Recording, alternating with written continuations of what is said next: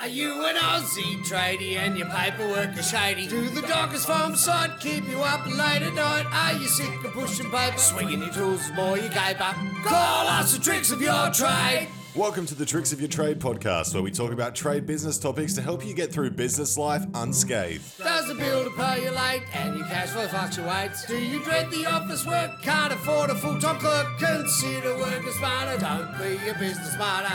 Call us the tricks of your trade. Hello and welcome to episode 18 of the Tricks of Your Trade podcast. I'm your host, Michelle Surson, construction adjudicator, lawyer and director of Tricks of Your Trade. I'm in my car again. I'm doing another podcast in my car because time has been scant lately. I'm starting to think that you guys won't care anyway because you guys drive everywhere all the time and your bloody road noise is probably as horrendous as mine, but I do have to apologise for the background noise if you're listening to this on playback. Today on my podcast, I want to talk to you guys about how I want you to leverage your relationships with your builders. So relationships, I have put off doing a podcast about this because it makes me ranty. Because you guys get screwed so many times in so many directions because of these relationships that you rely on.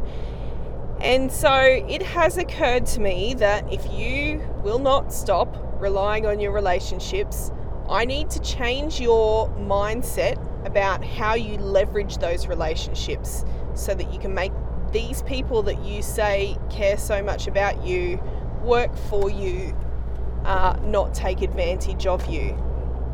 Now, the first way that you guys usually get stung with this relationship business is when you start on site without a signed contract, and you've really missed an opportunity to negotiate better terms.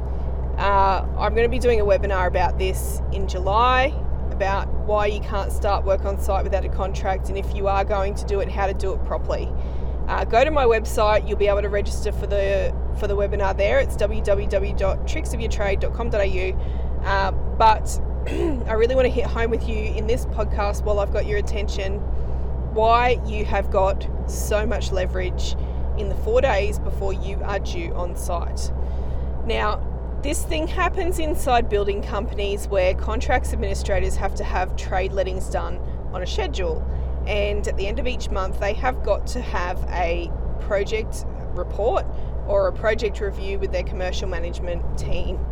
Typically what happens is they need to report to their commercial manager on how many trade lettings they've got done for a particular job, where they are on the schedule, what the anticipated cash flow forecast is going to be based on the work that we anticipate that those trades will carry out. And when a CA has gone to the effort of having their project manager or their commercial manager, oftentimes it's 2 tiers of approval. So they'll choose a subcontractor that they're going to recommend, and they will do what's called an authority to let, or it's basically a summary of what prices we got for a particular trade, what those trades had included, so a comparison of scope and what was included and what was excluded, where they are in the market, and then there's like a little due diligence checkbox where the subby, or the subby's checks on his license, and it could be that they called a referee or something like that, will be put into that report. And you've got to put it up to your manager to be able to offer a subcontract to a subby. And if you have signed a subcontract with a subcontractor before you have got the authority to let signed, that can be a big no-no. In some building companies, that can be cause for reprimand. If you've got a subby that starts work on site without having signed the contract, is another reprimand. But this will be where you'll be wondering, what's the delay, mate? Like, where's my contract? And it'll be because he's got to do not just your subcontract template up, he's actually waiting for somebody to sign off on his authority to let. And somebody might be asking questions about the scope of work, and maybe the contracts administrator can't answer those questions because he doesn't know enough about how to build, or it could be that the CA just doesn't know because he didn't ask you the questions, because when he got you on the phone to go through your quote, he just wasn't prepared, or is in a rush, or is overworked, or any number of reasons. But essentially, the reason you've got leverage at this point is because you've got somebody who's willing to work for you to get you to sign the contract, because the contracts administrator, the guy that you think you got the relationship with, he wants to use you, and he really doesn't want to undo the work that he has done to get you approved to sign up under contract. It's just as much work to sign up a different subby to the same contract terms as it is to sign you up. So he's going to have to do the work twice, and he might have done the due diligence checks and things like that, but all of a sudden what starts to happen is, if your scope of work or what you had included in your quote wasn't apples for apples for the other guy that he wants to use, then he's back at step one again, where he's got to start to think about, well, has that subby got everything included in their price? And he's back looking at the drawings, worrying about unlet scope. Meanwhile, the foreman is saying, who the hell are you going to let this trade to? Who's going to be the electrician? Tell me who the electrician's going to be. Oh, I think it's going to be this guy. And then 2 days later, you tell the foreman it's going to be a different guy, and he starts to get the shits because he's already rung the first guy, and the first guy has gone and done him a favour and set up the temporary power on site. Lo and behold, you find out that you've already had the guy that you thought you were going to give the job on site doing $1,000 worth of work. You didn't even know it was going to happen, and we've got a runaway train situation in our hands. So in terms of getting changes approved to the contract, you're going to be thinking in your mind, yeah, well, Michelle, guess what? Every time that CA is going to take those proposed changes back to his boss, he's more likely to have it rejected at that point by his boss than he is to have us rejected in the first place, or to have the project manager say, well, look, just use this other subby, sign this other guy up. They might have that conversation at that point. 4 days out from being on site, very unlikely that conversation's going down, especially if you can talk good bloke common sense to your contracts administrator at that time. And that's where I'm saying leverage your relationships. You're going to be looking these guys in the eye over a set of drawings, hopefully, and a post-tender meeting agenda. And you'll be saying to the guy, why would I sign up to a contract that's got 20 grand a day LDs in it? And the program that's attached to this contract is already out of date. It's the tender program. It's already 3 months behind. If you can talk common sense, good bloke, to your contracts administrator at that point in the commercial transaction, that is your best chance of getting changes over the line. And then once you have had those changes over the line, you're at a point then where every other contract negotiation after that becomes easier, because you can point to the other time the CA said yes, and you know he's going to break. Now, if you flip that around and you say to me, I'm going to give you every reason under the sun why we can't do these things you're telling us to do under contract, because you'll ruin our relationships if we do them. And I'm talking to you, Mr. Subby, when I say this, Mrs. Subby, when I say this, that if you want to make every excuse why administering your contract will ruin your relationship, I would challenge you to think about whether or not that is actually a healthy relationship. If your relationship with your builder's CA is that volatile that giving a notice of delay or crossing something out in a contract, in a standard form contract, is enough to lose you a job, you don't have a relationship at all. What you've got is somebody who is essentially gaslighting you. If you don't know what gaslighting is, it was like a really old term for people who would control someone by calling them crazy, and then they would play tricks on them with like turning lights on and off and mess with their head to keep them in a submissive state so that they started to believe they were crazy too.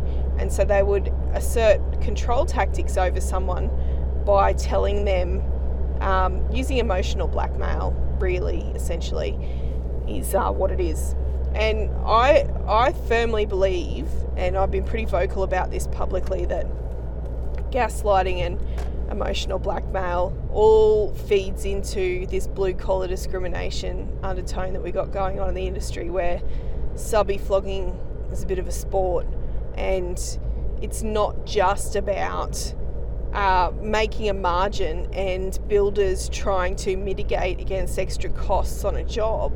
It's gone one step further, and I know that you guys listening will have seen this and you come across it, is where the builder essentially makes you feel like you should be grateful for the opportunity to have the job in the first place, that you should be kissing their feet to do what you do, and so that you can be a valid or solid business in your own right. They make you feel like your existence is only attributable to their generosity of giving you work, and then they'll pit you guys against each other in terms of making you beat each other's prices to the point where you're working for free. So if you're bullied into submission to the point where you're working for free, or you're working for no margin and you're banking on your attention as margin, and you still think you need to be grateful to your builder and protect that relationship, honestly, I don't know what I can say to convince you that that's just not a good business model. It's not something that I would personally be keen on doing, and given the amount of risk that you guys take on when you sign these big scary contracts, it just makes no sense to me that you would do that on a day-to-day basis if you didn't have to. So if you want to rely on these relationships, rely on them like this. When you have these conversations, when you are negotiating your contract terms, when you're in a moment under contract where the builder asks you for a favour and you identify that you've got a window of leverage. So a good example is when the foreman needs you to do a variation urgently, and you know that if you don't have a written direction from the office, you're going to have to fight for your money to get paid.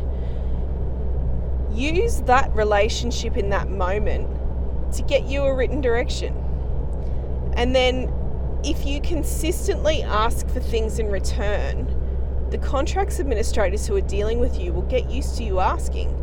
And when nothing goes wrong, when everyone still is friends and everyone still gets along and we all still trust each other, suddenly your entire experience day in and day out dealing with your customers will change, because you no longer have to go home thinking that you've taken on all of the risk, that your builders essentially put you in a position with T's and C's in a document that you can't do anything about.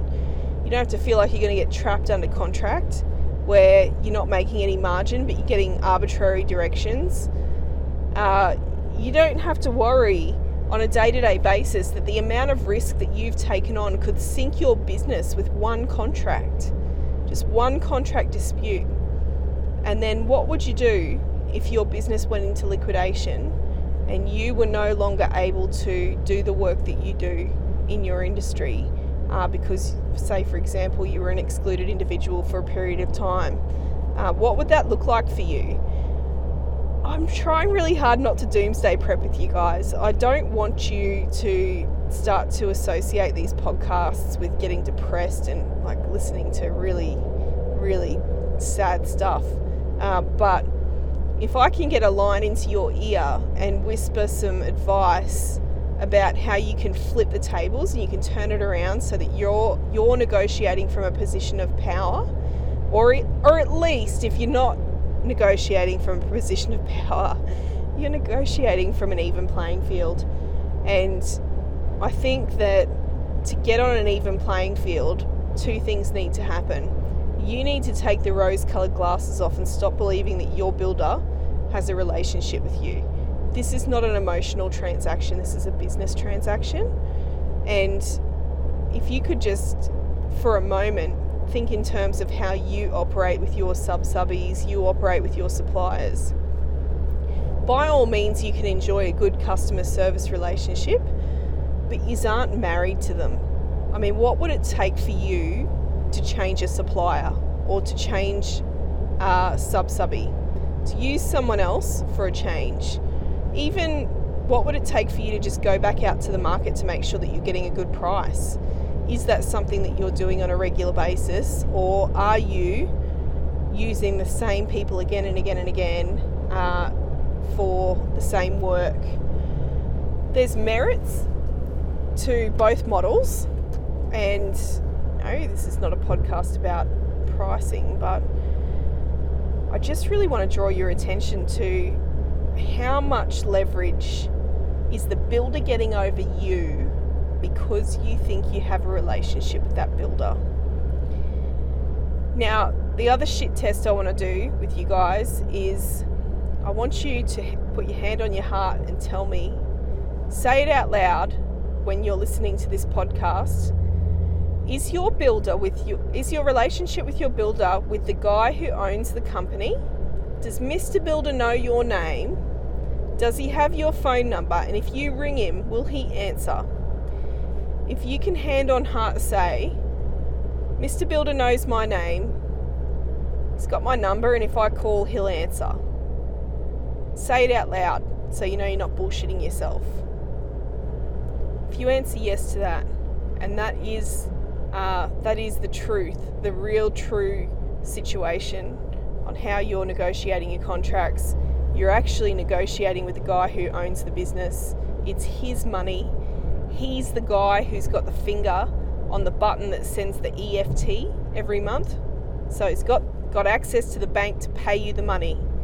And if you think you've got emotional leverage over that guy because you've got a relationship with him, good for you. But I can tell you that for everyone who couldn't say that, or for every builder that you can't say that about, you've just got a relationship with a staffer. And that staffer is going to move around in the industry. They're going to outgrow the builder, they're going to get promoted, their objectives are going to change, their priorities will change. Some days they'll make mistakes and they'll need to cover their own ass. And the sad reality is that they will always look after themselves first. They don't have an emotional relationship with you. They are assisting their boss with a commercial transaction. And I would argue that if they've got an emotional relationship with anyone, it's probably with the guy who pays his paycheck. So I'm going to leave it at that. I just want you to ponder, when you're working for your clients, when do you have an opportunity to lean on the relationship? Are you asking for anything in return? So if you're relinquishing your right to mitigate risk under a contract, or to claim payment for something you're entitled to, or if you're doing work for free, or if you're doing work with no margin. So when I say doing work for free, you're doing variations, you're not claiming them. You're doing favours, and then you quote the next job with no margin or less margin because you think better the devil you know. At least I know I'm going to have some work, I have some turnover. I want you to ask yourself, for all of those sacrifices you're making, how many sacrifices is your builder making for you? And do you think that that's because of the relationship, or do you think it's in their commercial interests to do it? Until next week, guys, if you have any questions about what I've talked about on this podcast, you can contact me, questions@tricksofyourtrade.com.au. Alternatively, if you want to register for one of our webinars, or you want to watch on playback one of our old webinars, you can go into our webinar gallery on our website. And one last request, if you've enjoyed this podcast, or if this resonated with you in a way and you want to talk about it, or you want to make a comment, please leave me a review. I'd love for you to leave me a review on my podcast. Alternatively, you could jump onto my LinkedIn or one of my other socials. We're on Facebook and Instagram, and you could make a comment on this post. Are you an Aussie tradie and your paperwork is shady? Do the dockers farm side keep you up late at night? Are you sick of pushing paper, swinging your tools, more you caper? Call us the tricks of your trade. Welcome to the Tricks of Your Trade podcast, where we talk about trade business topics to help you get through business life unscathed. Does the builder pay you late and your cash flow fluctuates? Do you dread the office work? Can't afford a full-time clerk? Consider working smarter. Don't be a business martyr. Call us the Tricks of Your Trade.